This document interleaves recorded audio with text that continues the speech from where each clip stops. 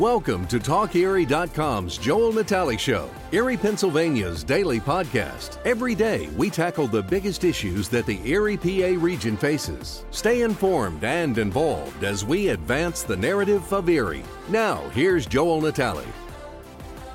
We're coming to you from the Wood Morrison House on the campus of the Hagen History Center. And with me here is Pam Parker, project manager. Hi, Pam. How you doing? Hi. Great. It's always wonderful to have you here, and thank you so much for coming down and sharing your afternoon with us.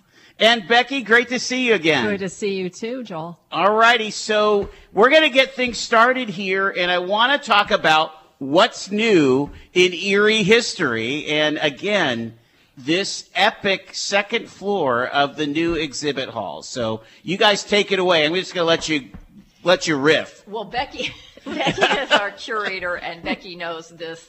She could go through there blindfolded and probably tell you everything that's there. But this is the biggest undertaking that we've done in a very long time. It is 3,000 square feet, and you two just went through it, so you know it's. I keep saying that you can't just do it once. Every time you go through, you will see something new. You will see pictures of people that you know. And Becky has been involved in this. Actually, it's been years. This was years in the making. It has. Well, how do you decide, like, when you're trying to decide, even thematically, what you want to do? How do you make that decision? Well, what we did before we started the first floor of the new exhibit building with the Frank Lloyd Wright San Francisco field office is the professional designers came to Erie from Virginia and took a survey of a lot of the citizens. We had focus groups that met here on our campus and other locations. We gave them all a postcard and said, what do you want to see? And we came up with a lot of different ideas, but immigration and business and manufacturing came up to the top of the list, and so that's where we started. Wow. Immigration and the manufacturing. Mm-hmm. And again, Erie's that ultimate melting pot. So that's really what you see at the top of the stairs in this second floor is, the first humans, the indigenous people, right? Exactly, yes. The first group are the indigenous people that lived in this area. And there have been several mounds that have been excavated over the years, especially during the Great Depression. They did several digs in our community, and we have some objects from them. We don't showcase that in this particular exhibit, but we will in the future, of course. But we do talk about those groups of people. And then the earliest settlers that came to the Erie area from mainly the New England states. They were all moving out west, and Erie was the west at the time. Yeah, anything on this side of the Alleghenies was the great frontier, wasn't it, Becky? Absolutely, yes. Wow. So the community started small but strong, and then over time, as different manufacturing took hold, then more people moved, and especially with all the immigrants coming from Europe towards the end of the 1800s, early 1900s.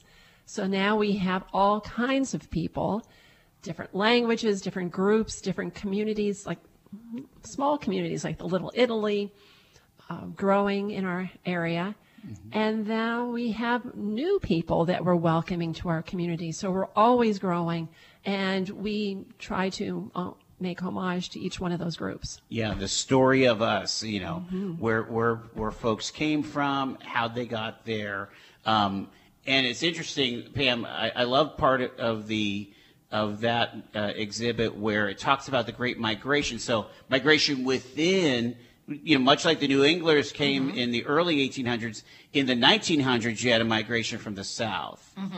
Mississippi, a lot of Mississippi, yeah. And again, I mean, just a little personal note. This is what makes sense to me about my family. Is that they came from eastern Pennsylvania coal country. Erie was the promised land because they had the good jobs, the GE, hammer mill, Bucyrus, Erie, these foundries, right? I mean, that seems to be the narrative, right? And it was reality. Oh, absolutely. And Joel, you mentioned your family, the same with mine. I had a portion of the family move from Croatia to Wisconsin. They were being sought out to help populate the state to become farmers. Well, it's great to be a farmer, but they wanted an easier job, so they moved to Erie and got factory jobs. Wow. And developed, the family from there. So Erie has been a great incubator for so many, not only businesses and manufacturers, but so many families and so many people that have been here for generations. And we are thrilled to welcome them all back to our campus and show them this great exhibit. That really is kind of the draw. When you think about how you market the center, Pam, the idea of, hey, when you're coming in for a family reunion or you're coming in for a wedding, make sure you take a couple hours to visit the Hagen History Center. Well, we have a lot of people. It's nice when you walk through up there and you see some of our visitors and guests, and people comment on, in fact, there was a gentleman today who was up there, and he was looking at the map that you were looking at, and you were tracing where the Italians settled. Yeah. And he said that, my father told me a lot of these things, but I didn't realize, and he said, now it all makes sense, where we lived, where we settled, where my family was.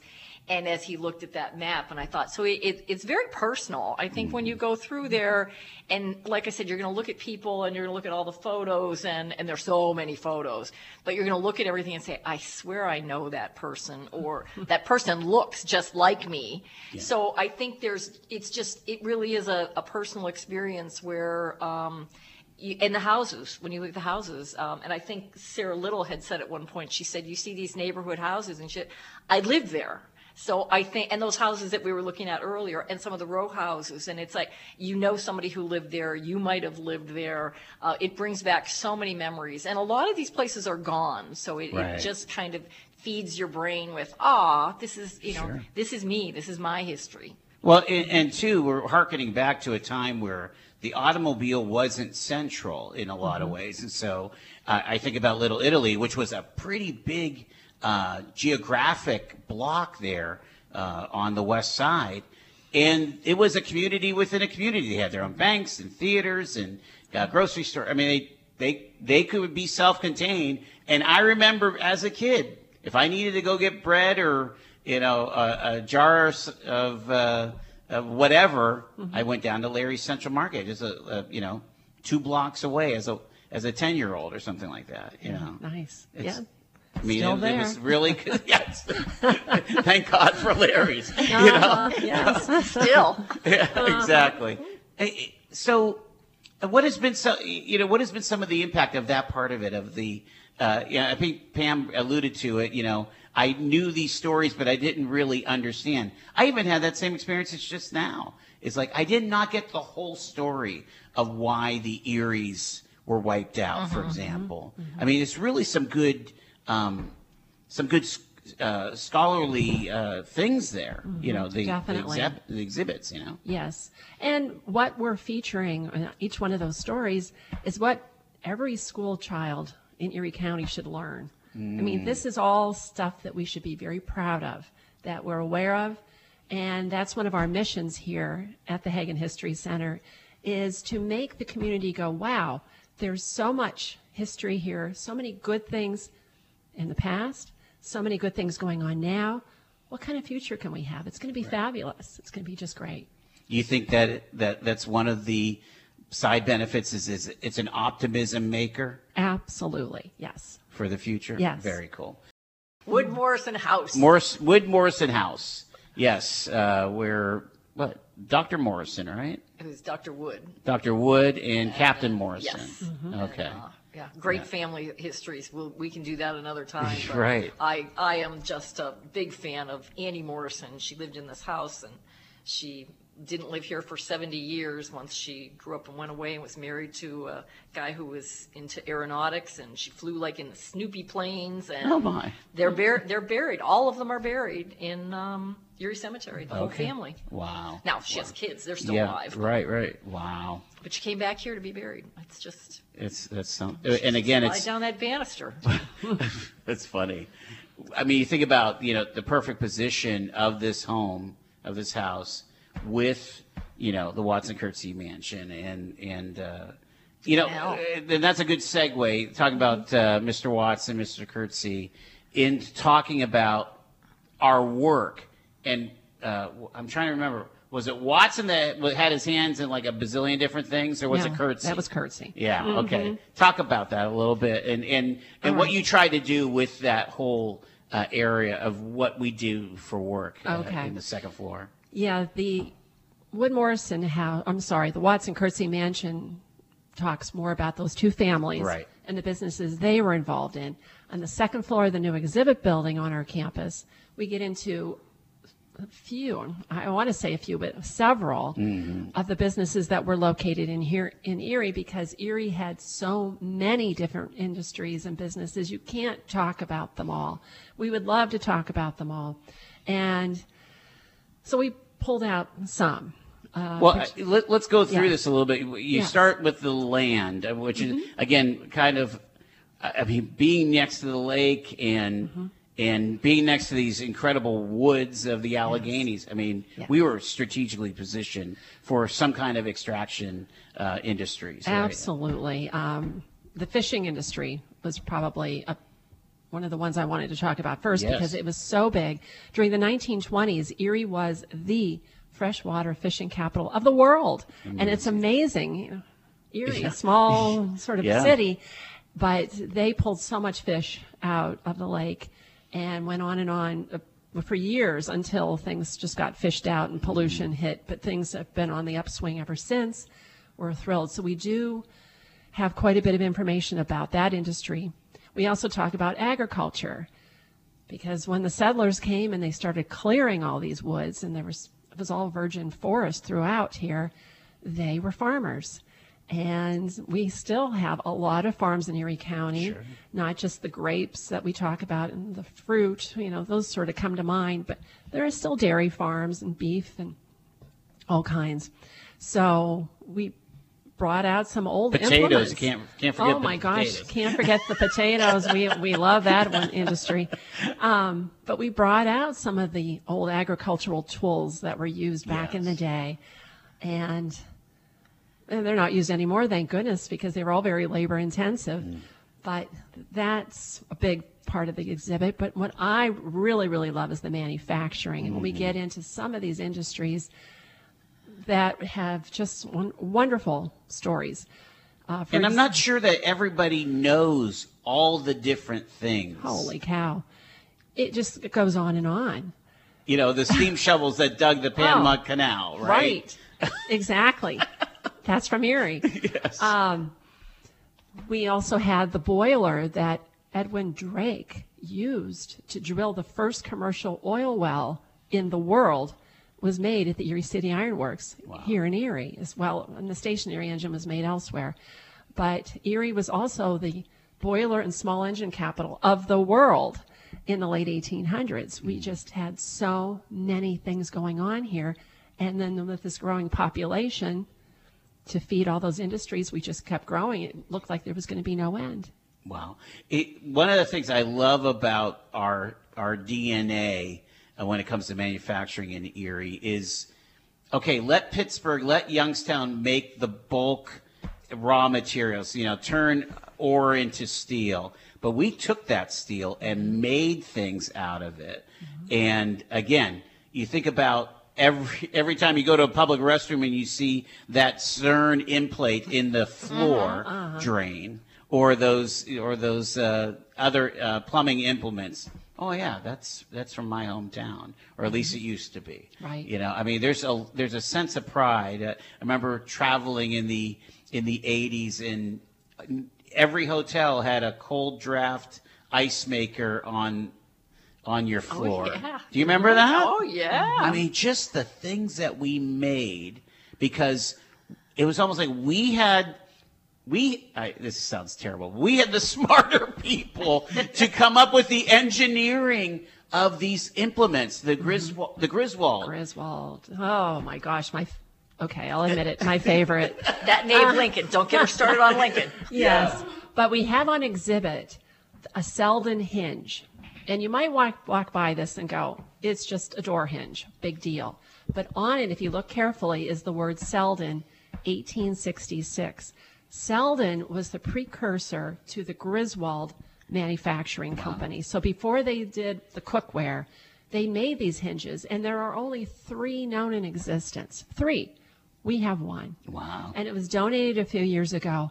I can't even put a price on this thing because it's just unheard of to have one. So when the Griswold collectors come through, and there are many throughout the United States and Canada, they want to see this hinge. You're thinking, that's crazy. But we also have a waffle iron in that particular exhibit. We have a whole room in our Watson Curtsey Mansion on Griswold that will be changing soon. Okay. So all of you folks that are interested in more Griswold, we're going to be flipping it out in the next month or 2 with enamelware and an aluminum ware. Plus, there's an antique dealer in town who offered me on loan 3 skillets never used with labels on them. Oh, my. Oh, yes. They're going to be our centerpiece for this brand new exhibit. I'm very excited about it. But we have to move a lot of iron, so that's why I keep going to the gym. I've got to move a lot of iron. And those waffle irons. Huge, huh? I love the part, too, where you kind of say, you pay homage to the 2 big guys that really changed really the wealth of Erie, the GE Works and Hammermill, General Electric, and you have the newspaper where it's like the best day ever in Erie's history is when General Electric decided to choose Erie. Yes. Such big news. The first locomotive rolled off the floor in 1912. Wow. In Erie. So this was all started by Thomas Edison back in the 1870s after he perfected the light bulb. And Edison was so full of great ideas. I think his genius was after he perfected the light bulb, then he started creating generating stations, of which Erie had one, an early one, to produce the electricity for his light bulb. And out of that came all kinds of other inventions and creations. And they were busting out of their seams out at Schenectady, right? Absolutely. So to choose Erie, which I guess the story goes that they wanted a Midwestern location, and Erie was smack in the middle of Buffalo, Cleveland. The location is everything. And then we had the rail lines already coming through here. We had the freight from the lake. And sometimes it counts of who you know, like Matthew Griswold talking to his buddy who was the site selector. Absolutely. We never remember that guy's name, but we all remember Matthew Griswold's name. Right. Yeah. I mean, if you think about it, if we don't get GE, what happens? Good question. I mean, is it just slow, small town chugging away? I mean, obviously the Barons were really helping us too. I mean, now talk about strategic location for them, though. The water, the trees. Absolutely. Wow. Yeah. And it was best in the world. It wasn't just any paper, Becky. It was best. Absolutely. I think all of our hearts broke when they moved out of Erie. Everyone. Even though, okay, at one point they had dumped pollution but everyone was. Heck, the city of Erie didn't even have a sewer system until the 1930s, which is really hard to think really about. Hard to understand.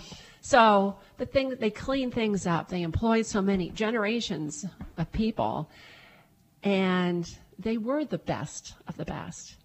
So, yeah, we've had a long history, and yet we also talk about the future of the industry in Erie. The plastics industry is huge here in town. Sure. And we do feature some of their plastic products that are made in Erie in that new exhibit. And the companies, Accudyne, for example. Sure. I mean, again, they're part and parcel in the modern automotive industry.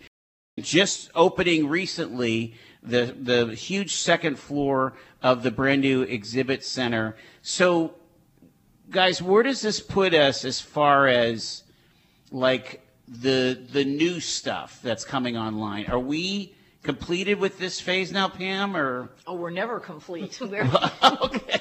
And I was just going to say, if people are sitting in traffic, they can just pop on down here. We're open till 5. There you Come on go. down, then head on downtown, have something to eat and drink. But getting back Yes. to Becky is our curator, and yeah, she has the best ideas, but we're always changing. We're never things. done. We are never ever done, and that's the fun part of my job, is always creating new things, talking with students, adults. I mean, just being.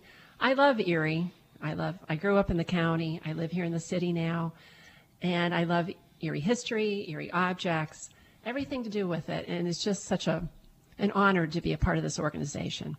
And it's remarkable what this asset has become. Again, many of us grew up with going to the Watson Kirksey Mansion, but now it is truly a destination, a huge cultural and significant asset for our community. And like we were saying, whether you have a connection to Erie, or you're visiting because you're going to Tall Ships, or you're visiting because you have to come to a destination wedding, this is something that you want to have on your bucket list when you come to Erie. I mean, pretty remarkable stuff.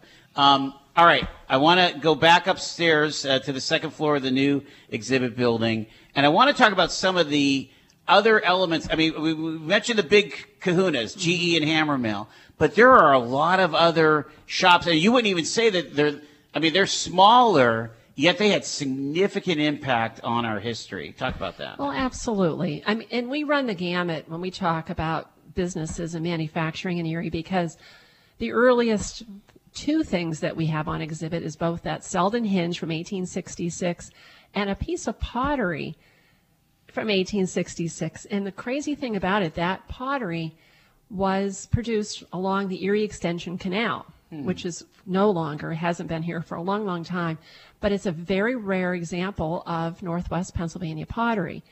And I have a little story to tell how we acquired this. We have a gentleman who's a friend of the Hagen History Center, and he keeps an eye out on eBay and various auction sites looking for Erie things that he feels should belong in a museum. And he contacted me with a picture of this piece of pottery. It's a bank, like a coin bank. And he said, gee, Beck, you should look into maybe placing a bid on this. I said, I'd love to, but I don't have a budget, so I'm going to have to let it slide. And it went for, I don't remember how many thousands of dollars. Oh, wow. Yeah, so several months later, out of the blue, I'm at my desk, minding my own business, doing my own job, and a gentleman calls me up. He says, my daughter is a professor at Gannon, and she just moved to Erie to take this job. We're from New York State, and I bought her a piece of pottery, and she doesn't want it, and it has to do with Erie. I said, tell me about it. And the more he told me, the more I realized it was that very piece of pottery that was on the auction. He says, I'm only going to be in town, this afternoon. I says, come down right now, please. Please, Wow. please. And he did. And it was that piece. And we have it on exhibit. And it's such a rare thing because it was from an uncle given to his niece, and their names are inscribed on it. And it was never used. Or if it was, they took the coins out without breaking the pottery because there was no stopper or anything on it. Yeah. So I had to showcase that piece. I just had to bring it out of storage. It was just too great of a thing. But then we talk about other smaller companies, but they weren't small. Continental Rubber Works, we feature them. And they were located in a factory. The building is still on Liberty. Right. It was the Tribune Bicycle Factory to start with. Tribune bicycles were sold all over the United States. Continental Rubber Works started to make the tires for the bicycles. And then they took off from there, making a From the variety. bicycle craze era? Are you Yes. talking about like Abs- 1890? absolutely. Oh my gosh. And it was Vitalic was the name of the tire, and that was the name in bicycle tires for many, many years. So we do have a bicycle on exhibit on the first floor, and upstairs we have a few things from Continental Rubber Works. And of course, they were busy during the wars. Oh my gosh, absolutely. I mean, Yeah. I'm thinking that they made tires for the Jeeps, right? Well, during World War I, because that's one of my things in my Right. research, they did tires, they did tubing, gas masks during World War I, all kinds of rubber insulators and sealing rings and just a variety of things. A lot of companies did retool both during World War I and World War II. GE retooled for howitzer production in particular.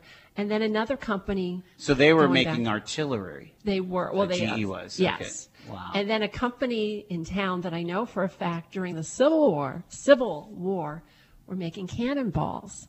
And that was the Erie City Iron Works. That was one of their first products. Oh my gosh. So, yeah. I tell you what, those defense contracts, they still They are still they still go pretty well for big us. then, big I'm now. Thinking, I'm thinking about Lord's. I mean, a big chunk percentage is defense with Lord Company, Lord Corporation, or Parker Lord, I should say. Now I got to get it right. No relation. No, really, right? So, is there a favorite from both of you? Is there a favorite part of the new part that you guys really Becky enjoy? has a favorite. Oh, I do. And that's the manufacturing. Yes. Because I'm all about Erie manufacturing, supporting the manufacturers here in town. And Erie still has the higher than national average amount of manufacturing jobs. We forget that. Yeah. And they pay better in general than service jobs. Absolutely. And the benefits are there. Talk about the unions. That was kind of a pleasant surprise for me to say, hey, we're going to talk about the union movement in Erie and the history there. Right. And we could have extended that. We Sure. had truly, when it came to this exhibit, even though it's 3,000 square feet, it's very limited space for all the stories we wanted to tell.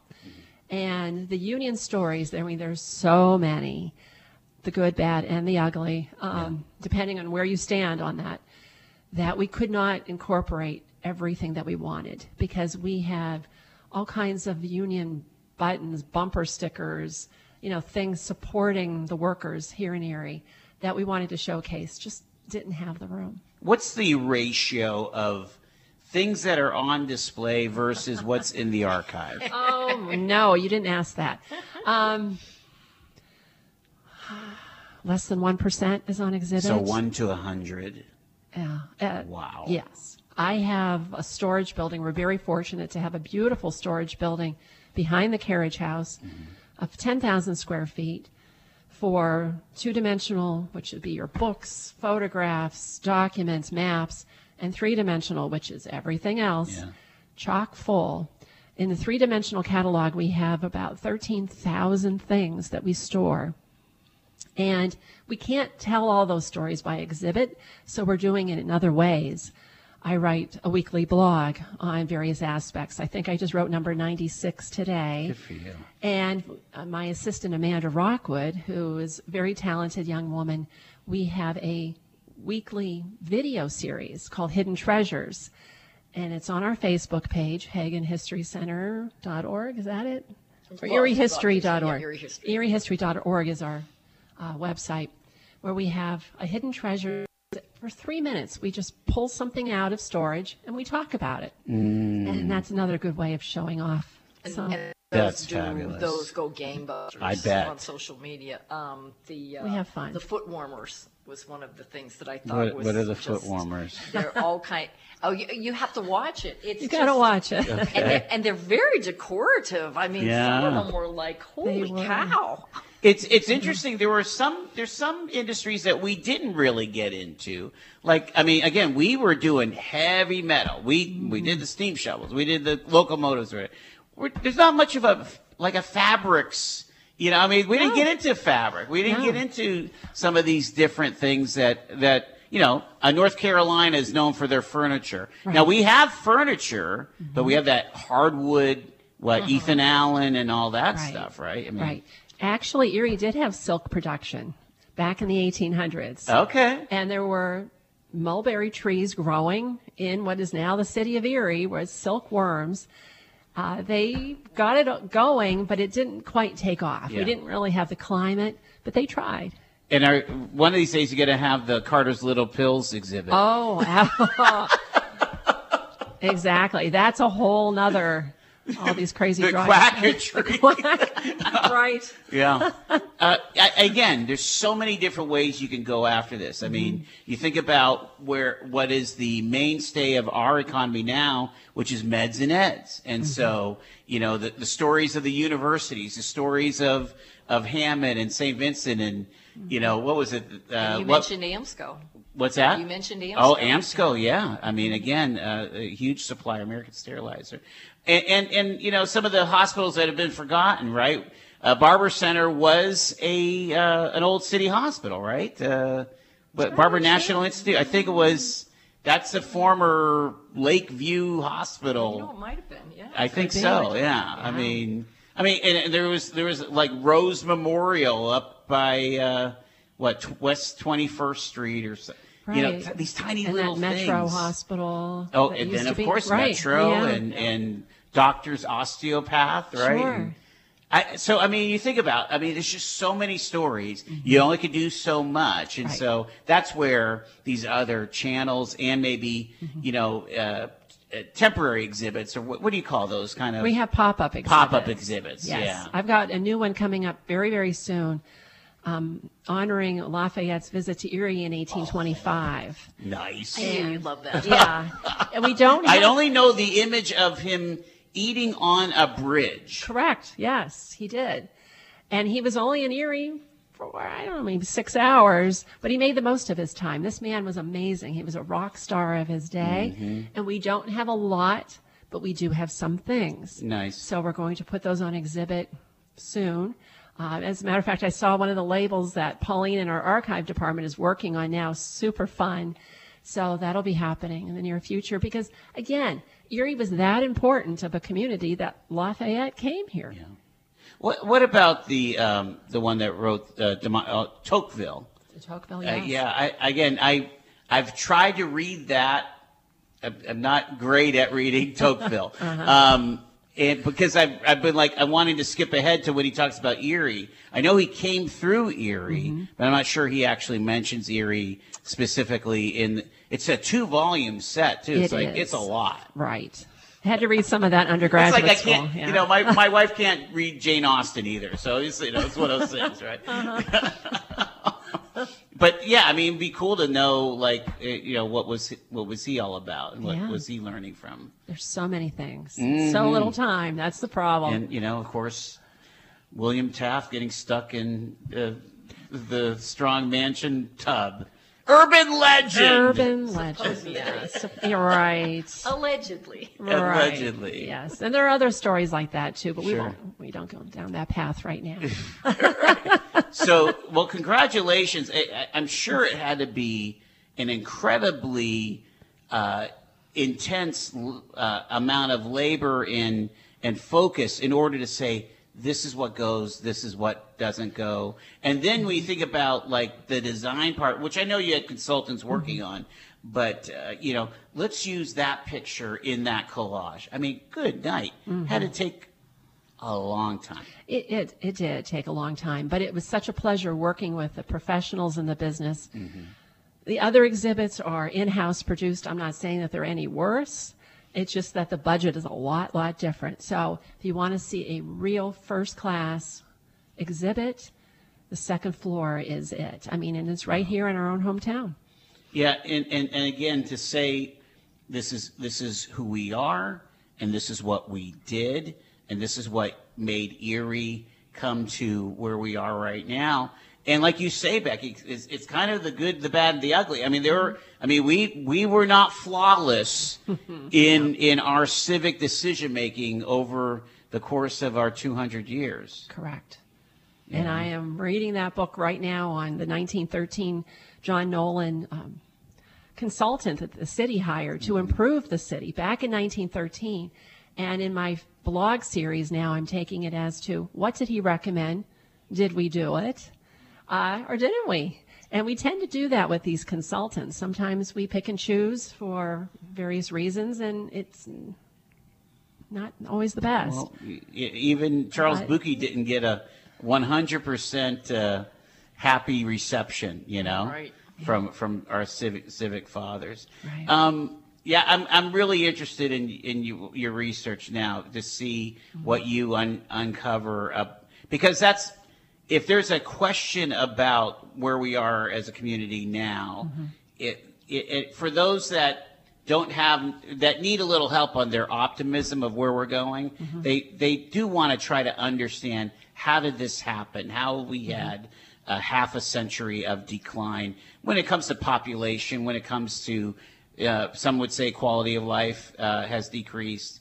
And when you consider where we were, not only when Nolan came around, but also, what is it, Rotoval in 1963 or something like that? Right. When they did that that second study, yeah. Right. And we were a go-go town in 1960, and we're a not right now. And so what can we learn from our history? Right. And how can we improve it, right? But we really are. I just see so many great things happening in Erie right now that it's so exciting to be a part of the community. 100%. Becky, let's not forget about some of the updates and some of the things that have been done in other parts of the campus, because people need to realize there is the Watson Curtsey Mansion, which is basically, you're really trying to show life. What is it now, 110, 120 years ago? Right, it was built in 1892. Oh, my. So longer than that. Yeah. And so that's a whole different approach than when we were as kids, when the school district ran the museum and they just kind of shoved a lot of different things all over the place of the house. This is how, I guess, Victorians, Gilded Age people, late Victorian period. Yes, the house does showcase a lot of that, where we have the servants' quarters. So we're telling another part of the story that they would never have told not too many years ago. Wow. And then the house, of course, itself is our premier object on this campus. It's beautiful. Right. And we have sort of a hybrid going of looking at a historic home and how it would have been furnished, and other exhibits as well. And then you get to learn the families, the Watsons and the Kurtz. Yes, and we are expanding that. Oh, are you? We are, because we talk a lot about the Watsons, who built the house and the company that Mr. Watson was involved in. And Carrie Watson, Carrie Watson. What is it? The Garden Club is named after her, right? Right, absolutely. Yeah. But now we're going to also feature more about the Curtsey family. And that exhibit should be opening in September. And Pam's going to help me with that. Thank you, Pam. Nice. And we are getting Curtsey furniture. As a matter of fact, we're getting our last piece tomorrow for that exhibit. Cool. So this was furniture that most of it was used in the house. And the Curtsey family is allowing us to use it. So we're really excited about that. Is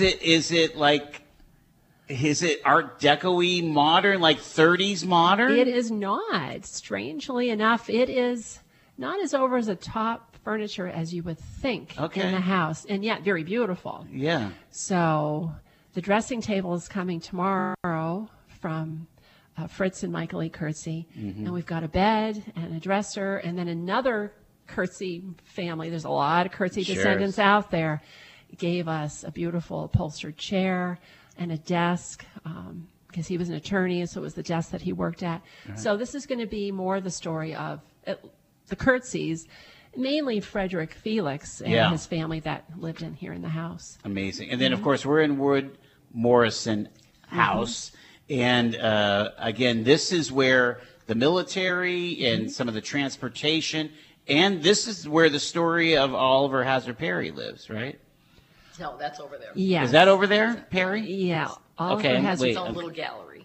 Well, there's a where? little bit of it here. Where am I? I'm confused then. You're thinking of right outside the Frank Lloyd Wright office. Okay. You have the big display, the interactive. Right. Yes. All right. Sword.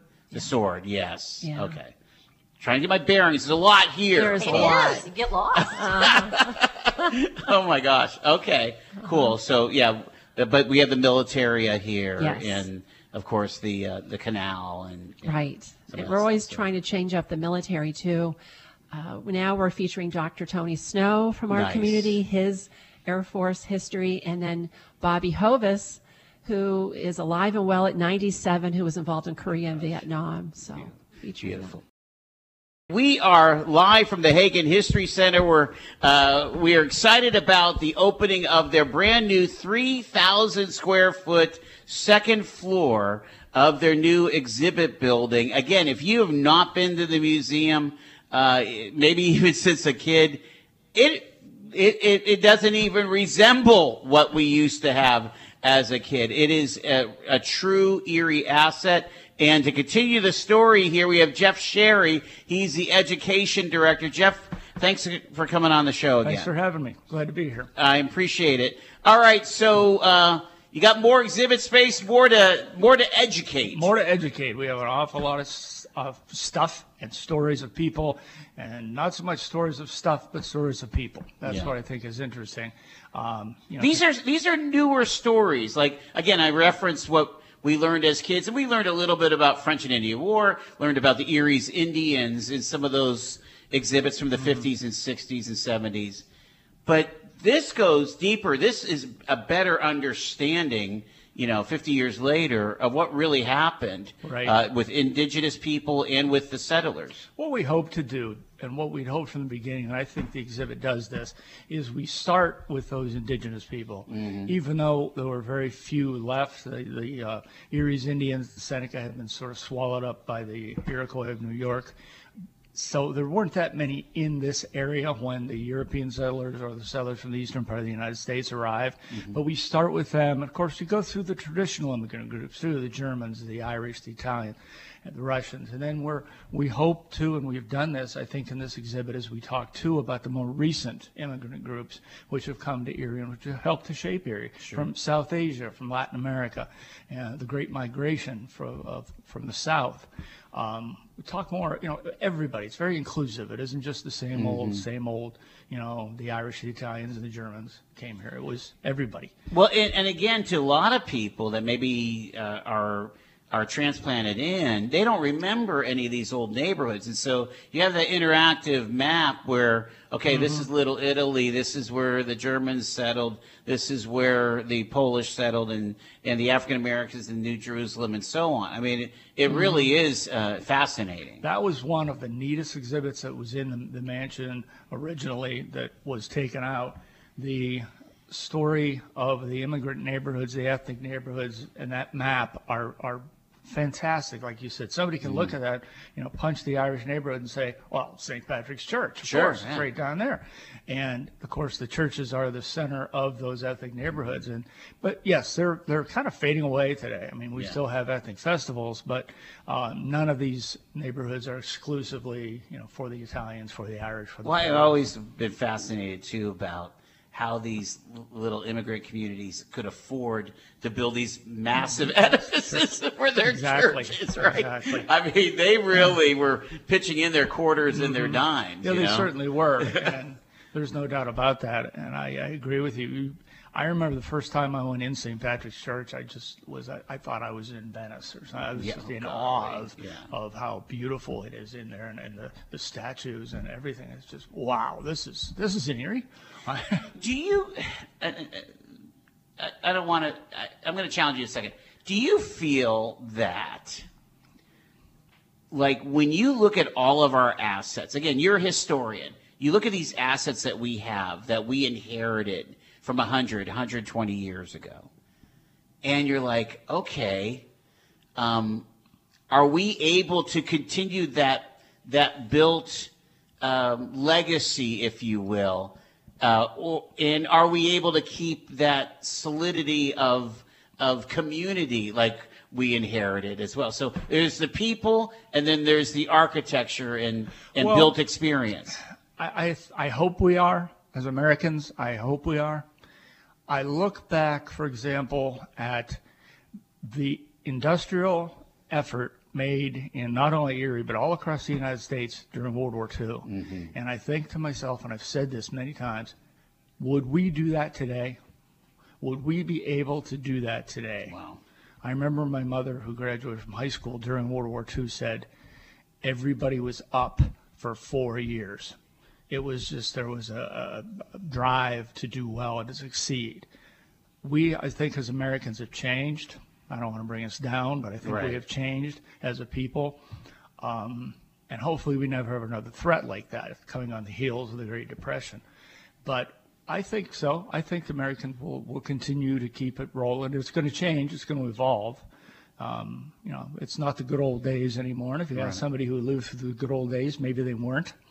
I think there's a lot of nostalgia involved in that. But I look at this mansion. I'm looking at a small part of it throughout the window here, and I think of the people who built this. And you mentioned off the air about the ego fest of the rich in the Gilded Age, where you had to build this massive monument to Harrison Watson, and then later to Frederick Felix Kersey.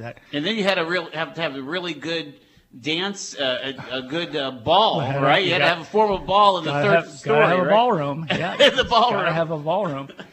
And I see something new almost every day, especially when I started. I saw something new in the woodwork, something new in the plasterwork almost every day. And you think about the fact that they were building their summer home at the same time that they built this, which it's only 7 miles away. It's on the other side of the peninsula, which is why it's there, because of the fear of ships coming into the bay bringing disease. And this is the pre-air conditioning age. So you have to keep in mind that in the summer, windows were open and disease can spread. The Watsons lost a daughter, Gertrude, before they built this mansion to scarlet fever. Wow. And Winifred Watson, the daughter, had 4 children. Only one lived past 4 years old. So as I tell school groups in general, having all the money in the world didn't mean anything when there was no penicillin, no antibiotics, no hospitals as we know it. So I think that's what's really the interesting part, is the people who did these things and what they did, not so much, the structure itself. What causes someone to want to go into the plastics industry? What causes someone? Harrison Watson made roofing paper for the most part. It's not a very sexy thing, I suppose, but it's something as I said to the group this week, it's something every building, every house has. Right. You have roofing paper and packing for steam engines. They even made fireproof curtains for theaters. Really? Because you think about in the gaslit age, if you get a curtain on fire in a theater, that's big trouble. And you think about that the smokestack of his plant took until 2022 to tear down. Well into the 21st century to tear that down. Just up there yesterday. It's incredible. To me, it's a loss. I loved seeing that stack and said Watson Company on it. It was always a reminder. But we had looked into, apparently, sort of our past director had looked into, similar to the Homestead Works outside of Pittsburgh, where there are a series of stacks standing. He sort of asked someone at the city, any chance we could just keep the stack and have a signage up there? And they said there's bricks falling off of it on a regular basis. So, it had to go. It was a danger to anybody that got near it. So when we talk about on the manufacturing side, again, so you're mentioning the families of the Watson Kersey Mansion. On the manufacturing side, again, there are incredible individuals, both founders and CEOs, but also the workers. And so you think about, Mr. Zern and Mr. Lord and, the people that started Erie Steam Shovel that became Bucyrus Erie. And then, of course, the workers, the UE 506. I mean, it's the people that made it happen, made Erie the dynamo that it was. Exactly. And as I said to you again off air, think about when this mansion was built in 1891, 92. Their first full year is 1892. They move in 1891. It's built with non-union labor. Harrison Watson's factories have no unions. He doesn't pay income tax because it doesn't come around until after he is dead. So there's $1 million was $1 million. Wow. So it went a long way. The mansion cost $50,000 to build in 1891. In today's money, that's about $10 million. So if you think about that, the multiply, as I said, by 200 to get 1892 to today. It's mind-boggling what kind of money that they had and did not have to pay any income tax on it. Well, and to get to this point where you had such industrialists in the 1890s, in the Gilded Age, from a pretty much of a dusty town, 1830s, 1840s? I mean, we're talking 50 years of a turnaround? Really, the post-Civil War era on through is 30 years. 30 years later, 40 years later. There's a heavy reliance on fishing and on shipping in and out of Erie up until the Civil War, and then the industrial boom really starts. I mean, I was just telling someone the other day, they said, isn't the Industrial Revolution, isn't that later? And I said, well, the Industrial Revolution actually starts in the 1700s in England. We think of our Industrial Revolution as really as post-Civil War and the growth of heavy industry and steel and things like the railroads. And Erie is just a part of that. Think about the central location of Erie, too. The geography plays a massive role in this. Absolutely. It's so centrally located, roughly by car today, 2 hours from Cleveland, Pittsburgh, and Buffalo, and you have the lake right here that can transport all of these goods, raw materials in, finished products out in the days before highways. You have the lake, and you have then the 1840s, 50s, 30s, 40s, 50s, the Erie Extension Canal, which is not to be confused with the Erie Canal, please. Right. Runs from Lake Erie to the Ohio River, northwest of Pittsburgh. So basically, you could go by water from the Great Lakes to the Gulf of Mexico.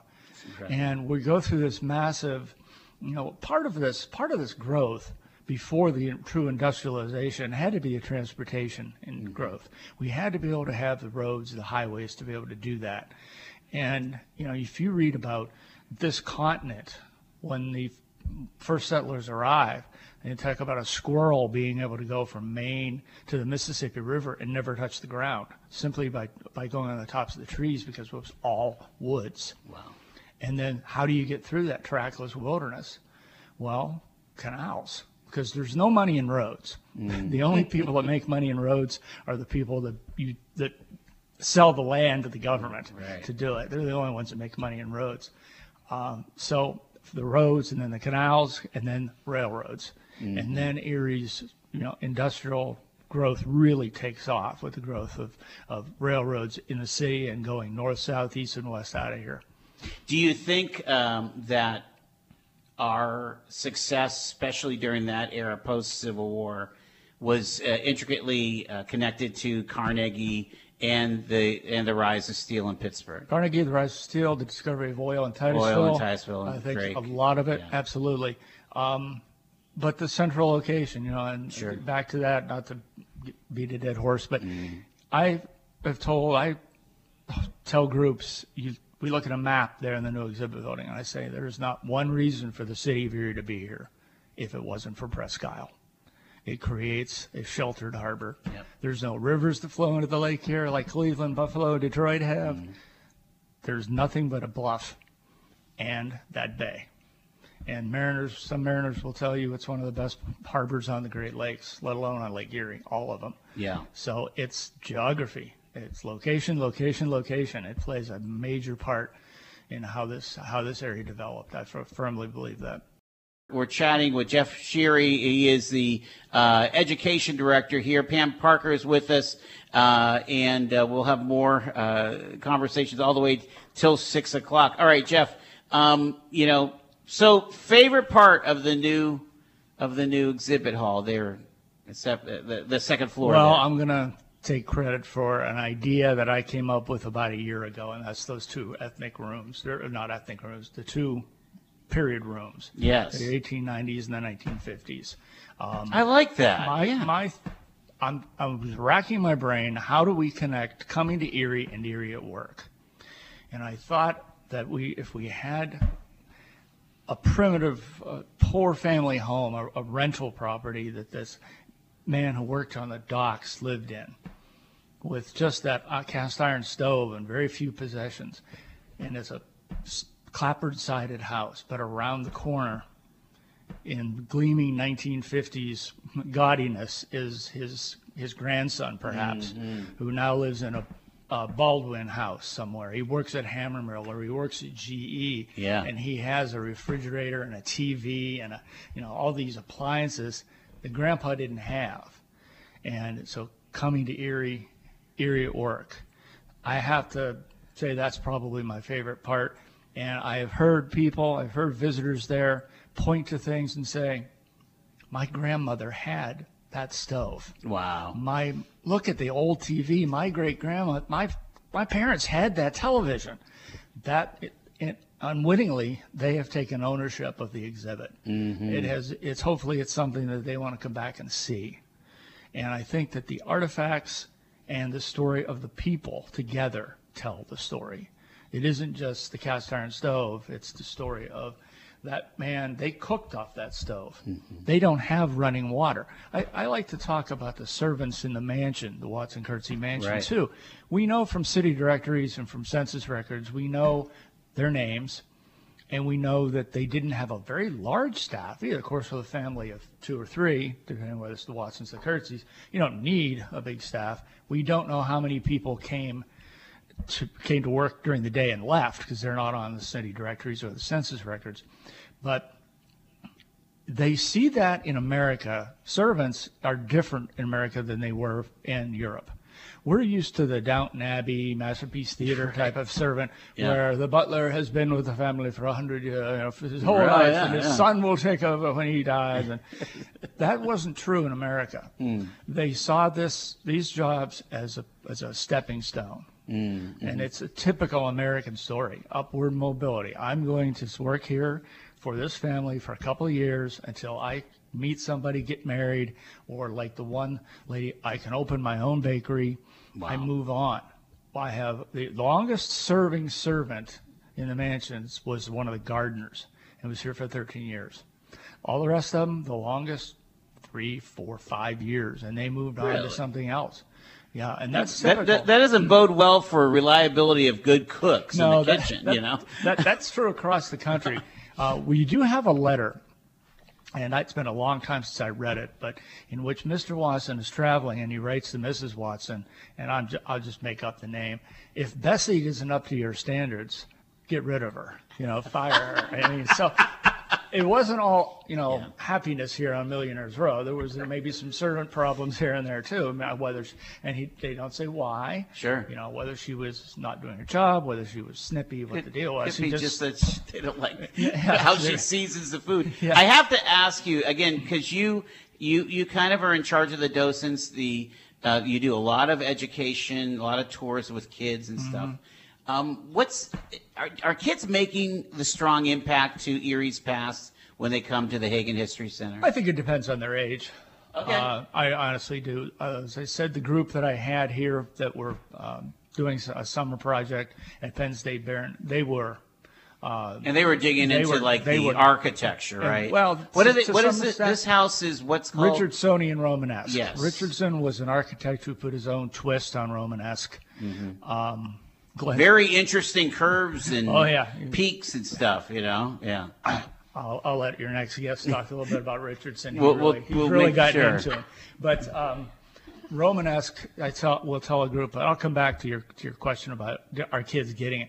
I think it depends on their age. I think younger kids. We've had a fair number of elementary groups here, and I kind of have to make a little more basic tour for them, but they are still very impressed, with the mansion and with this building as well as the new one. But I don't think many of the younger kids have heard of Frank Lloyd Wright. And you have to break down what is an architect do, for them. They don't get it. Now, the group earlier this week. Have they heard of Perry? Most of them have heard of Perry because there's so many things in Erie named after him. Yeah. Another one I like to point out is Strong Vincent. And was he a strong baby? No. That was his mother's maiden name. And that was very common to do that. And, okay. And, I try to stress how important he really was to the big picture of the Civil War. And he's the typical citizen soldier. And sometimes I feel like I'm beating a dead horse talking about Vincent so much. But Vincent, and, even though Perry was not from here, he is definitely a name connected to this area. And I think that Strong Vincent for years, when people went to Gettysburg, they didn't hear much about Vincent, and that's changing now. Well, that's his good. role is changing now. Well, yeah, and don't get me started on Josh Chamberlain. Again, No, he was no. a superhero, but he wouldn't have been without Strong Vincent. No, but Vincent put him there. Yes. And I'd like, I've been having this discussion with some of the docents, not to get off on a tangent here, but Vincent put Chamberlain there. But the Killer Angels, the novel, Yeah. the Pulitzer Prize winning novel, and the movie Gettysburg, which is based on the Killer Angels, Yeah. they focus on Chamberlain. They focused on Chamberlain. So, We're live from the Wood Morrison House. It's part of the Hagen History Center. We're doing our tour of their brand new exhibit. They have the exhibit building that opened a couple years ago. They just opened this month the second floor, and it's the story of us and the story of how we work. And Glenn Chichester is a docent for the Hagen History Center, and he joins us here along with Pam Parker. Glenn, welcome to the program. Pull that mic right towards you there. Thank you.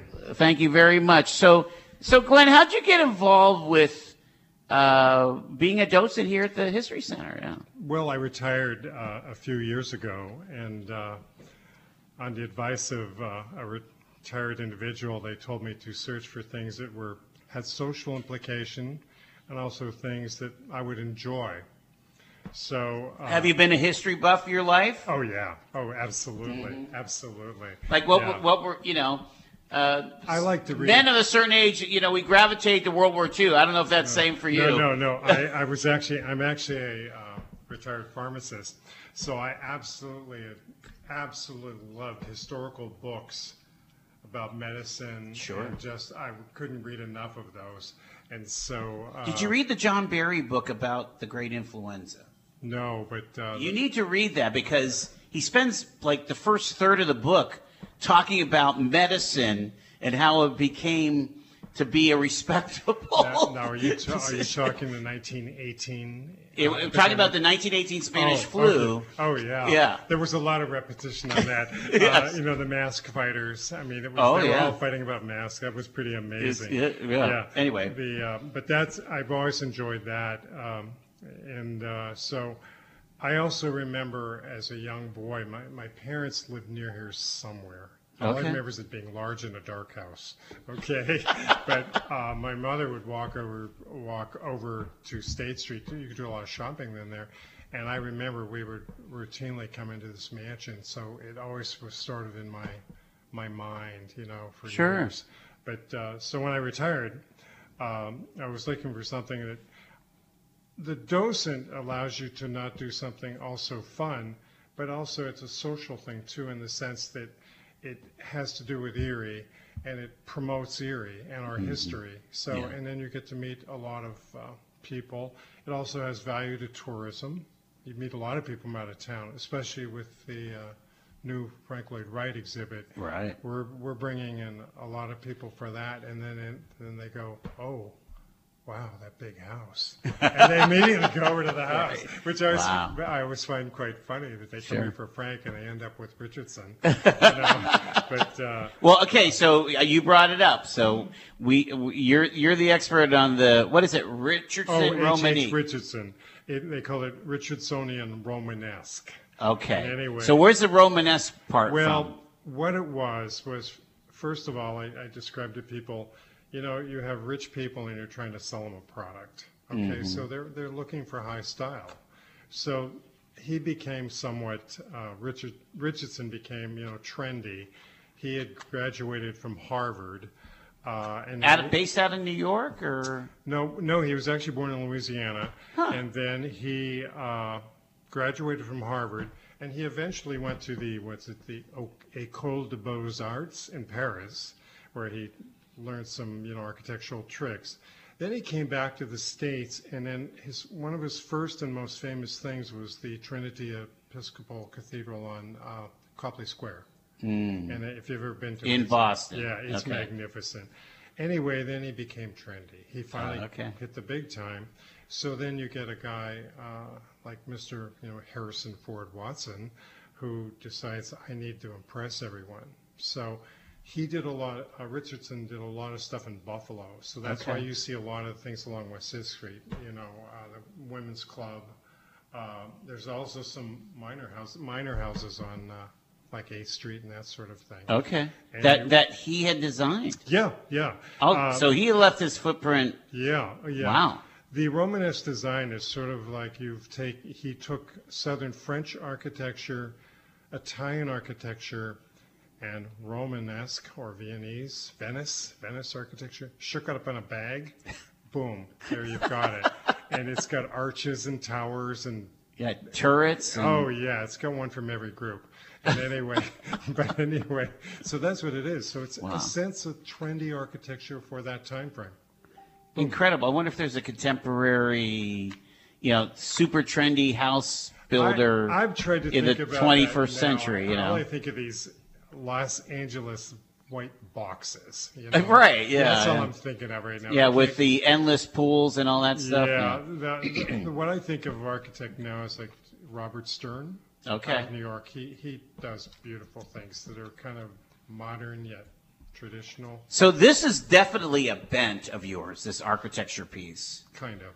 Okay. Well, I mean, again, I'm trying to think of, Yeah. what Well, makes a person a docent? yeah. Well, you got to be Yeah. into the architecture. Yeah, well, you got to be into the history. Yeah, And liking people, like you Yeah. said. This building, the Wood Morrison House is Italiante.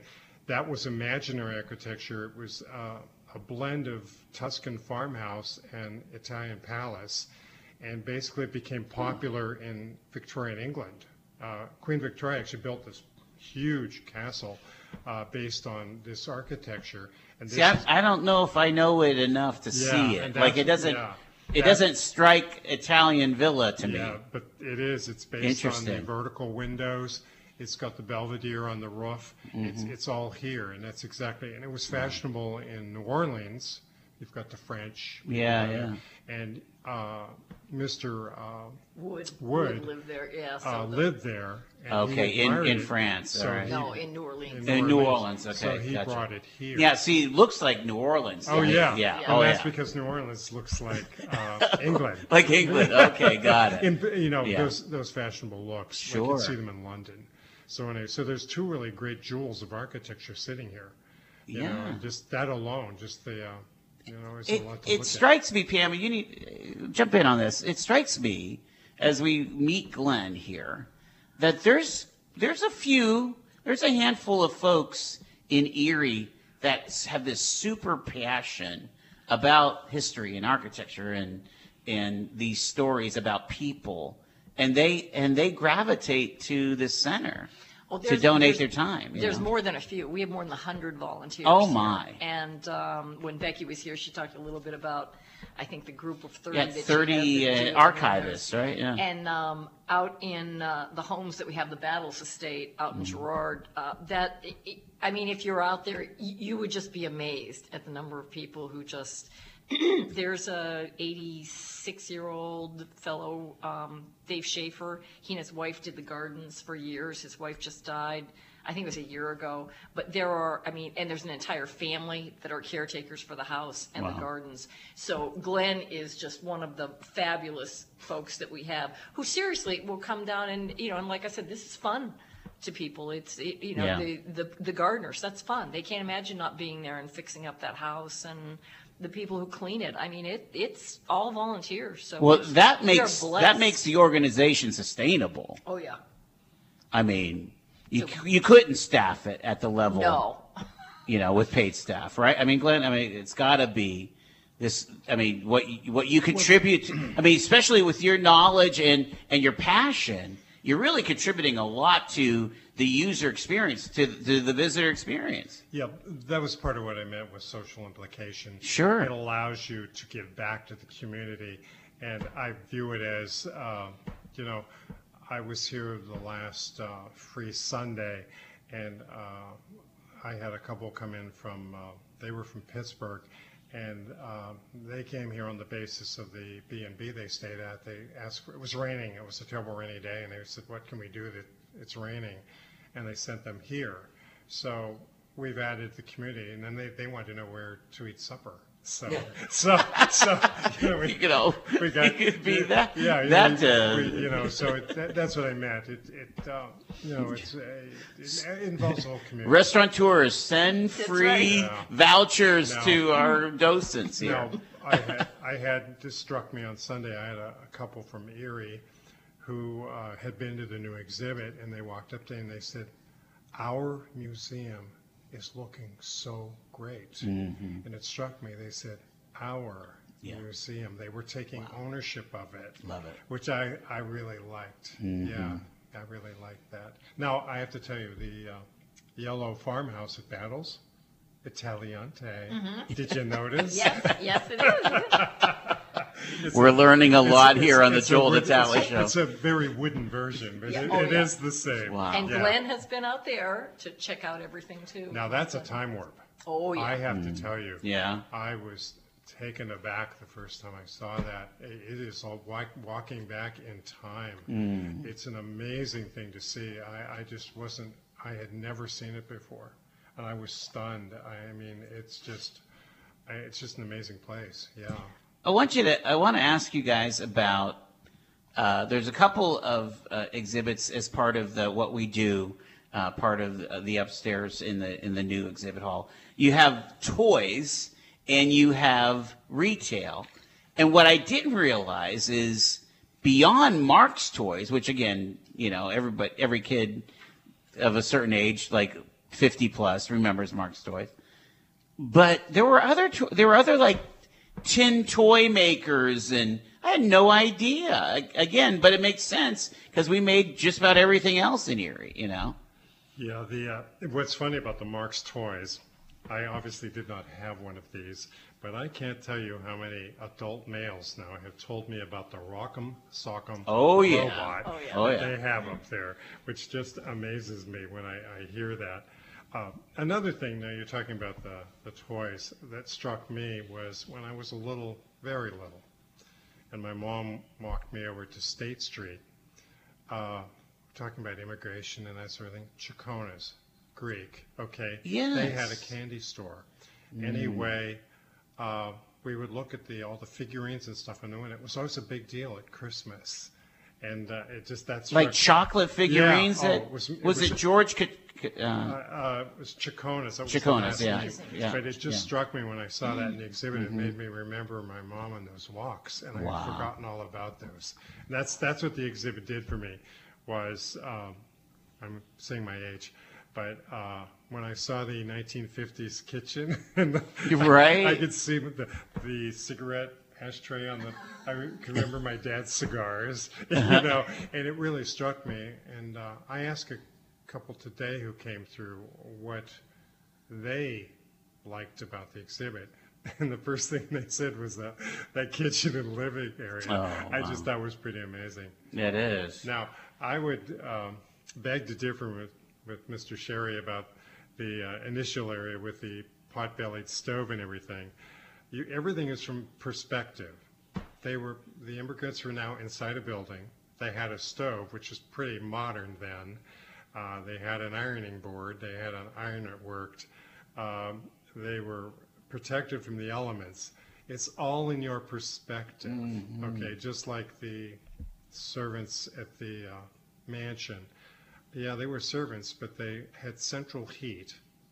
They shared, 2 rooms shared a bathroom, okay? They had electric lights.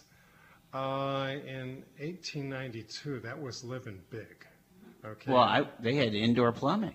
They had 5 bathrooms. That house has 5 bathrooms. I thought that I heard the outhouses didn't really totally get eliminated to the 1930s or something like that? That's true, because people at the turn of the century they called it miasma. And miasma was a concept that horrible things blew through the air, and especially foul-smelling things. Yeah. So there was a genuine fear of putting a bathroom in your house because all those foul smells would stay in your house. So it had to be very innovative people who decided they were going to run the risk and put a bathroom in their house. Now, I don't know about you, in a snowstorm, I think I'd be willing to run the risk. Right. Okay, but yeah, there was that general fear. that, yeah, it's really, you're right, in the 20s. In the 20s In is the when 20s. finally people were over that fear. So you can see how Harrison Watson, Yeah. wow, 5 bathrooms. Yeah, that brings up a question about Erie's infrastructure. You know, again, I think there's exhibits around, whether it is, the water authority, they have some pictures and things like that. But it makes you wonder, like, how do you move contemporary mores? How do you move contemporary values to the point of saying, hey, we can trust the city to pipe the water in, and we can trust the city for sanitary sewers and other infrastructure. Hey, we could trust the city for natural gas. I mean, there's a fire coming into your house. I mean, these are big societal change in 100 years ago. Oh, yeah, I agree. I did read where Wood Morrison House had a well. I've often wondered about infrastructure because the Watson Curtsey House was built with electricity.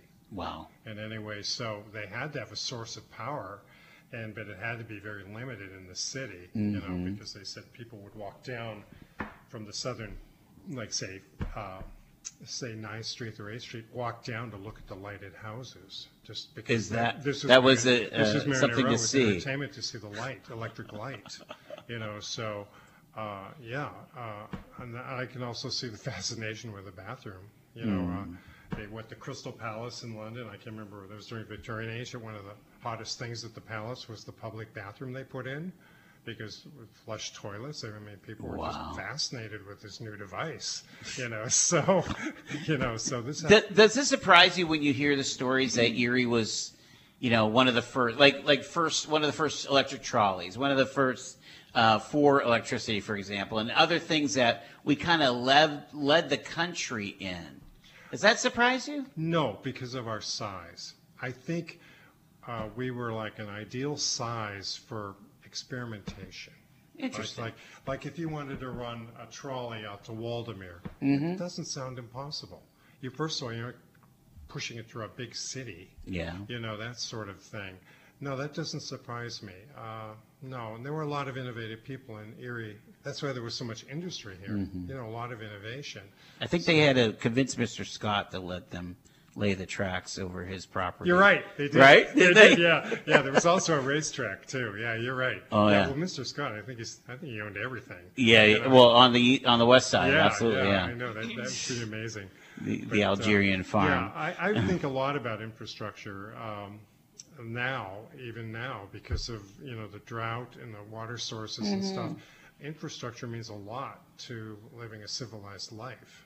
Do you think some of those basic needs, Erie is still very much positioned?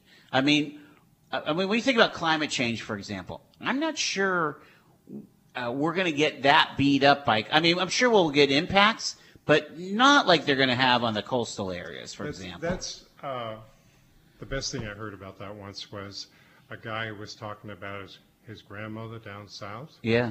She said, don't put a lot of money in that beach house because it's going to be gone.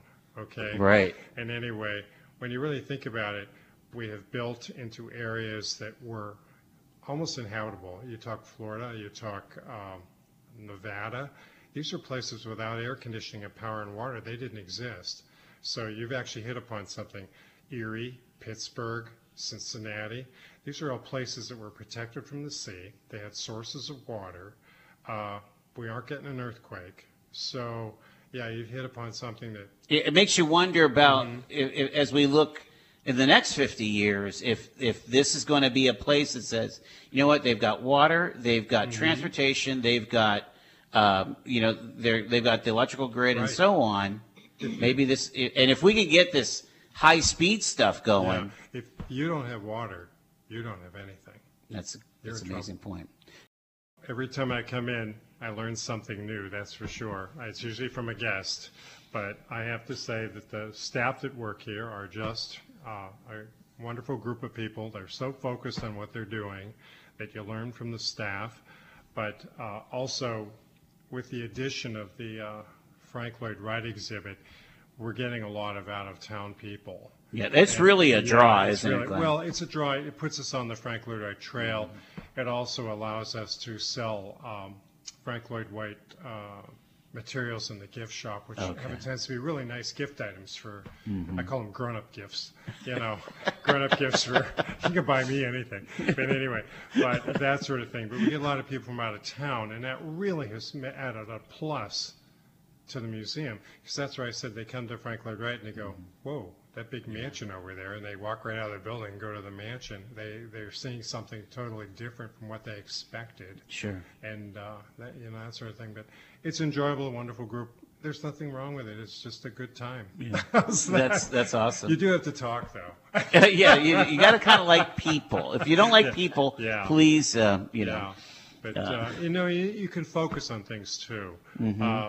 It's obvious that I focus on architecture and things. But I try to focus eventually on people like H.H. Richardson and Mr. Watson. He's hard to find things about. I think he was just a businessman. And I'm glad that they're making the turn to emphasizing the Curtsey family. I think that's going to be fascinating. Again, that guy did so many different things. Fritz, right? I mean, good night. Yeah. Very, very prolific entrepreneur. Well, I appreciate you coming on. Thank you so much. Well, I enjoyed doing it. Beautiful. I'll look forward to it again. All right. Well, we'll look forward to seeing you around. I think that's a promise. That's awesome. Glenn Chichester, he's a docent here. Pam Parker is with us. She's the project manager, and we're glad to welcome to the program here Mark Squalia, the board president of the Erie County Historical Society Hagen History Center. Mark, welcome to the show. And step right up to that microphone like you're Mick Jagger there, buddy. Thank you. Thank you, Joe. So tell us a little bit of how you got involved with the Historical Society and the center here. So probably about 5-6 years ago, I was approached by, at that time, the board president, Randy Shapira, who had been to a number of my lectures at the Jefferson Society. And he knew my interest in history. And over a couple of dinners, he asked me if I would ever be interested. It took multiple ones. Multiple ones, yeah. And I made sure he bought. Right. Which was a challenge. He asked me if I would be interested in serving on the Erie County Historical Society board. And when he explained what the board does, I always had an interest in history and had not really read a lot about Erie history. My area of interest was always World War II. Okay. And which is what I lectured on primarily at the Jefferson Society. What can I ask? What are you like? What's really floats your boat about World War II? Like, oh, the whole thing. Okay. No, it's not. Allies. Europe, the Pacific. Yeah. The planning. Ike. Eisenhower. Not so much Montgomery. Okay. Yeah. Lend-Lease. Interesting. Mobilization, the industrialization, the causes, and it's changed over time. Yeah. You know. Yeah. I'm interested in the home front, but we can talk about that off the air. All right. So I agreed. And sure. I was on the board. And I had been on the board 3 years when George decided to retire at the end of last year. And the board came to me and asked me if I would consider stepping in as an interim executive director while they searched for a permanent director. Where was the Capitol campaign at that time, as far as the planning goes, when you jumped in? Well, the Capitol campaign had been done years ago, back in 2015 when Pam was on the board. Right. And that resulted in the restoration of the Watson Curtsey Mansion primarily, and I believe the Carriage House. Yeah. Making the Carriage House into the gift shop. Right. And the entry level. Okay, cool. So so you didn't have to jump into that part of it. I didn't have to raise any money. I just spent it. Right, I there spent you go. quite a bit in 6 months. You spent a lot. So yeah, when I came in, first of all, I told the board, I said, "You're kidding, right?" Because I had just retired. And they said, "No, we're serious." And I'm like, "All right, but you got to have somebody in place by the end of May." And they said, "Well, it's going to take longer than that." And they said, "Why May?" I said, "That's when golf season starts in Erie." And I'm going to start playing golf at the end of May. Right. And then, Cal came on board mid-June, so it kind of worked out. That's amazing. And again, a lot has happened, literally in the last 12 months to this facility. When you look at it from the 30,000-foot view as the board president here, the fundamental connection of the Historical Society and the Hagen History Center to the community, has that changed? I hope so. I mean, the importance of the organization and what it has to offer is just exponentially grown. It has. And I think the goal was to have it change so that it's become a reflection somewhat of the community. So if you dial back 24 months, because within the last 15, we've rolled out 2 brand new major exhibits that were done basically chronologically, one right after another. So we had the grand reopening last July, which unveiled the Frank Lloyd Wright exhibit in the office. And then almost exactly a year later, we rolled out the new exhibit, The Story of Us, which was all about Erie. But you go back 24, maybe even more, 30-some months, the planning for all that started back then with George and enlisting PRD Group out of Chantilly, Virginia. And they did quite a bit of focus group research, looking at what types of exhibits should the Erie County Historical Society portray. And Pam mentioned earlier, diversity.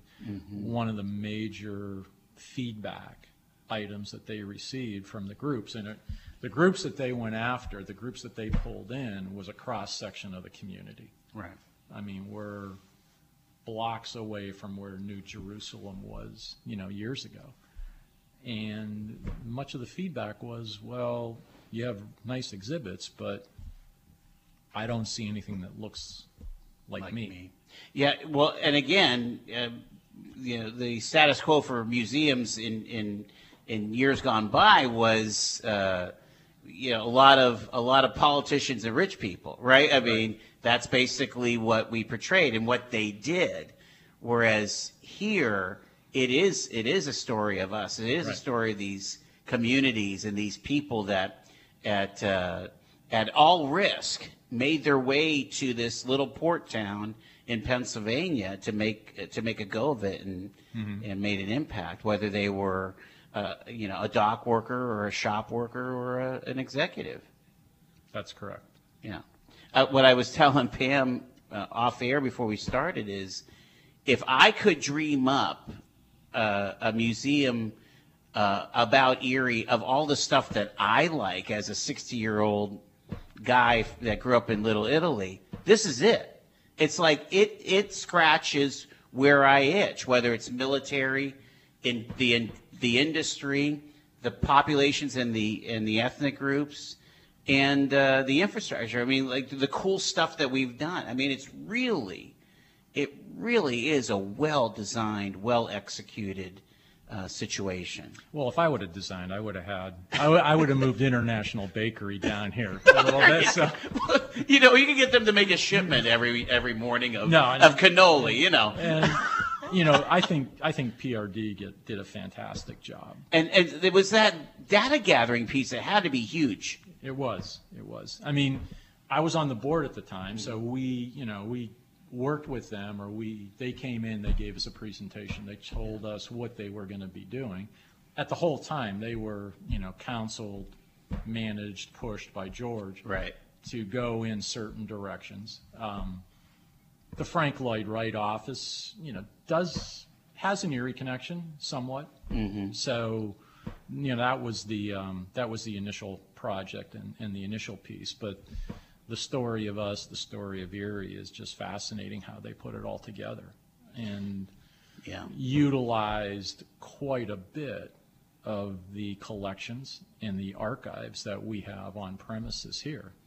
What do you think, what are you hearing as far as initial reactions? Because it now feels like hey, we're fully orbed right now. All the built spaces are filled with exhibits. What are you hearing? So on the second floor, a lot of positive feedback.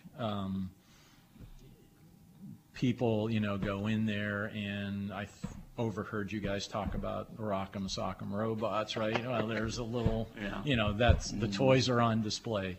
We have a TV monitor that has a rolling WICU clip that's showing TV shows from the 1950s. We have a 1950s kitchen, and people come in and they look and they go, oh my God, I had, my grandmother had that kitchen table in her kitchen. They had that stove or that refrigerator. And then people, I think one of the things that really catches people is the photo murals that wrap the entire room. And they come up the stairs and they look at pictures and they say, I knew that person, I knew that person, I remember that person. So it truly is, the story of us. Or they look at some of the industrial exhibits, Hammermill, GE, Boston Store, right? Jarecki Manufacturing, Griswold. It just grabs people. Do you think that the generations that are kind of younger than us have missed a lot of this stuff? I mean, is this new information for some kids? I Gen think Zers? So. I think so. I think so. Yeah. I think it depends. He talked about Little Italy. Yeah. I didn't grow up in Little Italy, but I'm second generation Italian. Mm-hmm. I mean, we had large families back then, and I was captivated by listening to my grandparents tell stories about the old country and how they came here, and all the trials and tribulations they went through during the Depression, and moving around and not owning a home and moving every year from an apartment to a house, all around. So hopefully we're telling that story to the Gen Zers. Yeah. And that's kind of, when you're talking about board governance, when you're talking about being a president of the board, that's that far view of like saying, okay, we have this built experience. Now the hard work really kicks in of like developing programming to engage these different constituent groups. So I didn't do that, or I was involved in a project while I was the interim director. So one of the things that we realized, and Pam was instrumental in this, is because of COVID, a lot of the student visits from the area schools on campus basically went away. So we were looking at different ways to educate the students of Erie County, not just the public schools and the private schools, but even maybe the homeschoolers. Mm-hmm. So we talked about how do we get them on campus, and then we realized, well, maybe we need to pivot. So we did. We pivoted, and we're creating working with Menagerie, we're creating 2 videos that focus on immigration to Erie. Oh, cool. And they're targeted at 8, 9, and 10-year-olds. They'll be about 10 to 12 minutes each. But they will focus on all immigration. But the story of immigration that we've told historically and traditionally does not encompass the people that have emigrated to Erie from, say, the end of World War II to current. I mean, I'm not criticizing, but everybody knows the story of the Poles, the Germans, the Irish, the Italians that have immigrated to Erie, and the neighborhoods they lived in, and what it was like to live in those neighborhoods and growing up. I mean, you know that story, I know that story, Pam knows that story. We need to also emphasize the later groups that have come to Erie from the 1950s. Sure. So that is also going to be part of that educational video. And our plan is to not only put it on our websites, but we're planning on distributing it to all the schools and hopefully making it part of their curriculum. Well, you think about the immigration in more recent decades, and again, we're this magnet city with the International Institute and multicultural, all the assets that we have for new Americans.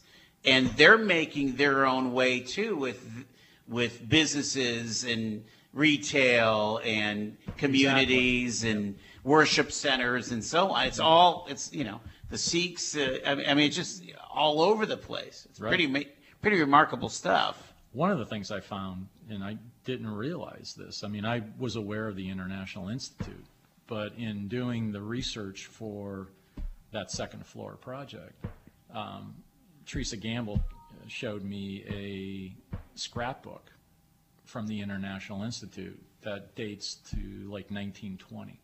Yeah. And the International Institute in Erie was already working with 5 different countries, I think, to bring emigres to Erie.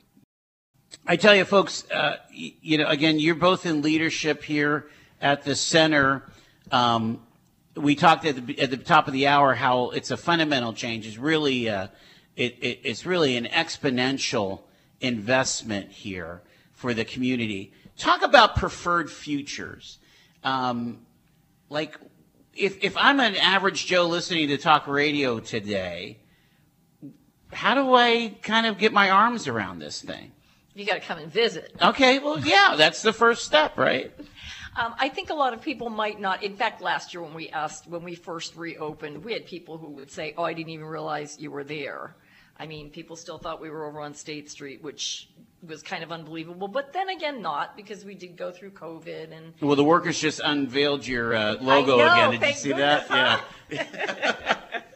I had never been in that building, which is so crazy. Yeah, we were there for a while. Yeah. And then it would have been 2015 when we opened the Watson Curtsey Mansion. But so people know us basically for the mansion, but they don't know a lot about the building that we're in, Wood Morrison. They don't know a lot about the Carriage House and the new exhibit building that is behind there, which has Frank Lloyd Wright in it, and then on the second floor has the story of us, is not a really visible building. So it's not like you can ride down the street and go, oh, that must be where that new exhibit is.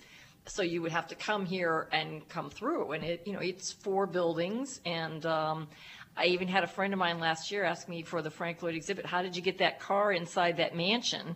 And I said, what do you mean? How did we get the car?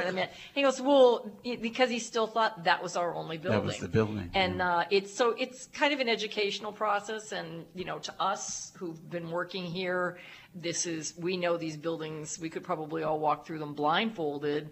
But for people who don't know a lot about us and only think of us for the mansion because it is the most visible and has always been the most visible building, it's hard for people to imagine what's in this particular house, the Wood Morrison house. What is a Carriage House? What do you have in there? And I think once people walk through here, I think we figured it out. It's more than 40,000 square feet. So when you come through here, it's not a quick, let's just run down to the Hagen History Center and, walk around for 20 minutes. Wow. It's and of course you can do that, but you're not going to see the whole place in, you could spend 2 hours here. You could spend an hour. Jeff Sherry, one time, I think I had to have him do a really quick tour, and I said we were going for the record here, 20 to 30 minutes, and by God, he did it, but we were running. Wow. And the same thing with kids. When students come, there's going to be something that really hits them, and they're going to be really fond of that. Of course, everybody loves the mansion, but in our new exhibit, The Story of Us, it's just, I said earlier, it's emotional. It's because you walk through there and you're going to see somebody that you know, or looks like somebody that you know, or actually looks like you. And I am just, it's unfathomable that we have the 1950s kitchen in there, and the refrigerator and the stove and the linoleum. And the TV going, and WICU's on there because they were the very first TV channel here. Right. So it had the schedule up, and it would be test pattern. And is there anybody who doesn't remember watching a test pattern, waiting for cartoons to come on? Oh my. Well, it's interesting that, we don't shy away from some of the uglier parts of our history in all of this, right? We talk about how, famous Erieites had slaves. They were, that is, we thought that we were immune to that era. No, not so much. No, and I think to me history is history. I mean that's Yeah. what happened. But there are good stories that come out of that. I mean, Bo Bladen, that would be Bladen Road, Bladen Farm, and his entire family, all of his descendants took over that area. So there are some really good stories, and that's the other thing is there is such diversity there. I think when you look at, for example, the Wood Morrison House and the mansion, there's not a lot of diversity here in either one of these buildings, but in the Story of Us, it is all diversity. It's all of the people who have come here and everything that they have done and how they've created businesses, communities, churches, social clubs. So and that's continuing. And as we talked about the immigrants and the immigration, the Hispanics who came when I believe it was Plastech, when they closed, I think, a California plant and moved a lot of people here. My kids went to school with entire families that moved here for jobs. I didn't know that. Wow. Consolidated to Erie. Well, how do the cogs move in this place on a day-to-day basis, Mark? Well, after about 3 or 4 weeks, and Pam can attest to this because she was my sounding board. I told her I needed a couple of eyes and ears in the organization. I thought I knew the operation, being on the board. And like I said, after about 3 or 4 weeks, I did not know the organization. There are so many things that go on day to day, so many people that come in and out. I mean, we have a curator, we have a director of library and archives, we have an operations lead, we have a museum educator, we have a gift shop that's running, we have programs and projects that are running that Pam drove. So I thought, well, this is a pretty smooth running operation, and it's hectic. Yeah. I mean, and people are running full bore, full out, 24/7. We have students that come on campus. We have speaker series that we're running. We're doing research for people that call up and say, hey, I want to look at my family history. I need the building plans for X building in Erie, because all of the building plans for the city are stored in our archives because City Hall didn't have space for them, so they sent them over here. Or we have people calling up saying, I think you should do a program on Lafayette. Why don't you do some research on Lafayette and present a program? So it's just a multitude of different things that are going on. Plus, we had the project to put the new exhibit up on the second floor.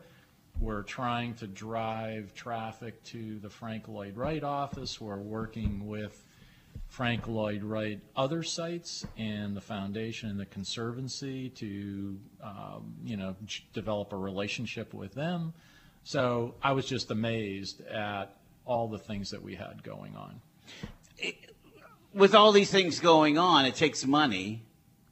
And again, you've had an amazing benefactor for a lot of your capital expenses, but now you got to run the thing. I mean, right. It is a bigger organization, more people, more assets, more pipes that can burst, more stuff to do.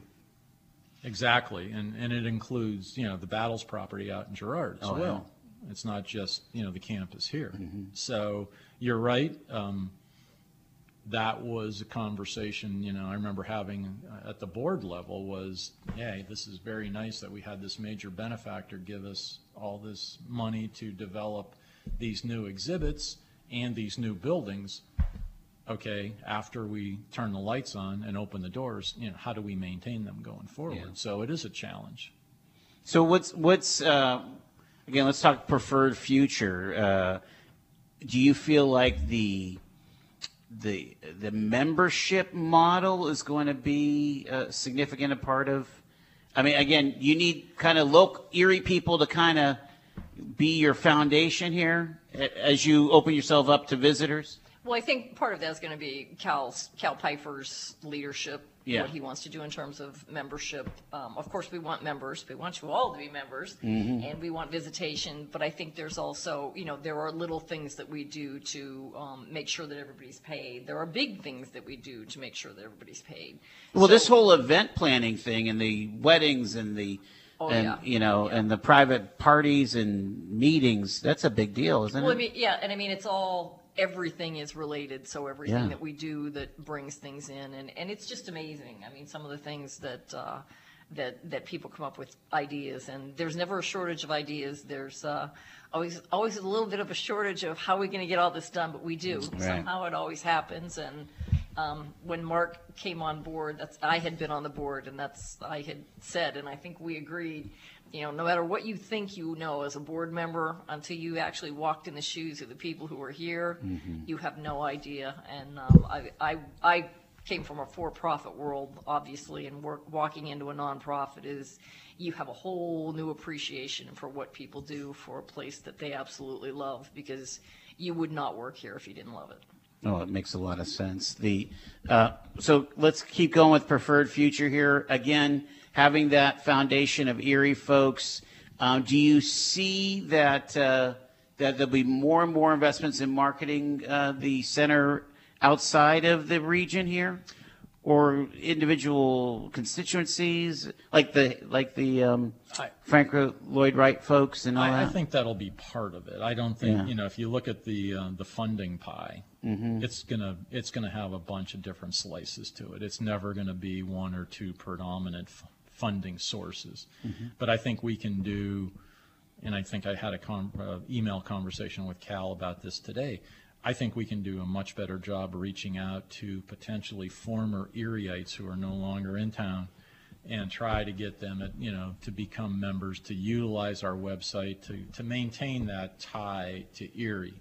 I mean, I know all of my family members that have moved out of town tell me about things that are going on in Erie because they've subscribed to the Erie Daily Times digitally. Interesting. Yeah. So they're telling me what's happening, and I'm kind of surprised at that. So I think there's that potential tie that we can pull those people back in by offering them a membership. But that's only one little slice. Preferred Futures, I think we need to ramp up our programming. It's one thing Like to come scheduled. Yeah. Exactly. It's one thing to come in and view exhibits, but I think we need to accompany that with programming, i.e. Frank Lloyd Wright, or even more programming on the story of us, on, immigration. Well, I saw to Erie. you give that, what was it, the 1920s. You were doing I did, like 100 years back. Yeah. And, I mean, you had a packed house. I snuck in and got the last chair, and it was fascinating, And that was just, like I said. It was like you and your buddies talking about history. Though. It wasn't, but I said it's not the definitive account of Erie 100 years ago. I mean, I picked prep, I picked, some of the things that I was familiar with and knew, and I got comments from other people like, well, you didn't include this organization, and you didn't include that organization, and I said, well, I kind of put a disclaimer at the beginning saying this isn't the definitive, but don't you love that there's that kind of fire over Erie's history Yes. that just drives people to have that visceral connection with the organization? Well, I think the other thing, and Pam's heard me say this many times, when we give tours here, we kind of give tours backwards, in my opinion. I think the first thing we should show people is the 10,000 square feet of the archive space that has all the collections, all the physical collections, and it's all Erie stuff. It's not from anywhere else. It's from families who either, grandma passed away and they didn't know what to do with all the stuff, so they donated it, or there's some heirlooms that they donated. There's books, there's letters, there's business information in the 2D collection. All of that sourced the physical exhibits that you see on the second floor of the Story of Us, and all the text information is basically from all of our records as well. It makes sense that, hey, here's all of it, and here's what we've curated for you. That's 1% of what It is, we have. Yeah, we can't show everything. Yeah, wow. And And just in Yeah. regard to Frank Lloyd Wright, we are marketing that Oh, pretty yeah. much nationally. We're doing a lot of digital stuff, and we've had an awful lot of people come once they see. I mean, it's amazing when people come in and tell you where they're from and why they came, and that's one of the big things that obviously our connection to Buffalo and Pittsburgh and all of the sites in and around Buffalo and Pittsburgh are, we've been working with those folks. And I mean, I will say the Frank Lloyd Wright people are like family. And it's all about architecture, and architecture is history, and we've got plenty of architecture here. And a lot of the things about Frank Lloyd Wright that people sometimes forget is it wasn't just his modern work that he did, like Falling Water. He had some pretty cool places, you know, bungalows, and there's a lot of architecture everywhere that he influenced. Furniture, I mean, just a lot of the things, and we have his office right here on this campus. So we do have a lot of people come here in the last month. We've, you know, and people are, you know, going to travel here no matter what. If they're Frank Lloyd Wright fans, they're fans. Talk about historical tourism. What I've noticed, you know, in my recent travels, kind of pretty much everywhere I've been in the last year or two, I've gone to the museum that's local. And so whether my son lives in Bloomington, Indiana, so they have a little municipal county museum that's they built it into the old Carnegie Library at the place. And I found out that RCA had a huge TV plant in Bloomington. I mean, you know, and so you're learning things. I visited a little town like Brownwood, Texas, which is, you know, at a crossroads of railroads. It's a big railroad museum. Watertown, New York, you know, in an old mansion, like not nearly as nice as this one, but again, I think there's probably a clientele, probably a little bit older, but they're going to look for that historical experience. Yeah, what was big in this town? You know, there's a lot of heritage tourism is big. It's been Heritage getting tourism, bigger and yeah. bigger. That's what they're calling it, and it's a. And so, how does the cross promotion work? Does the historical and museum commission, do they encourage stuff like that? Do they put some funding toward it? You know. Well, we work with Visit Erie. We work with a lot of other folks. So it's and there are some big groups that we're going to be working with to bring more people in.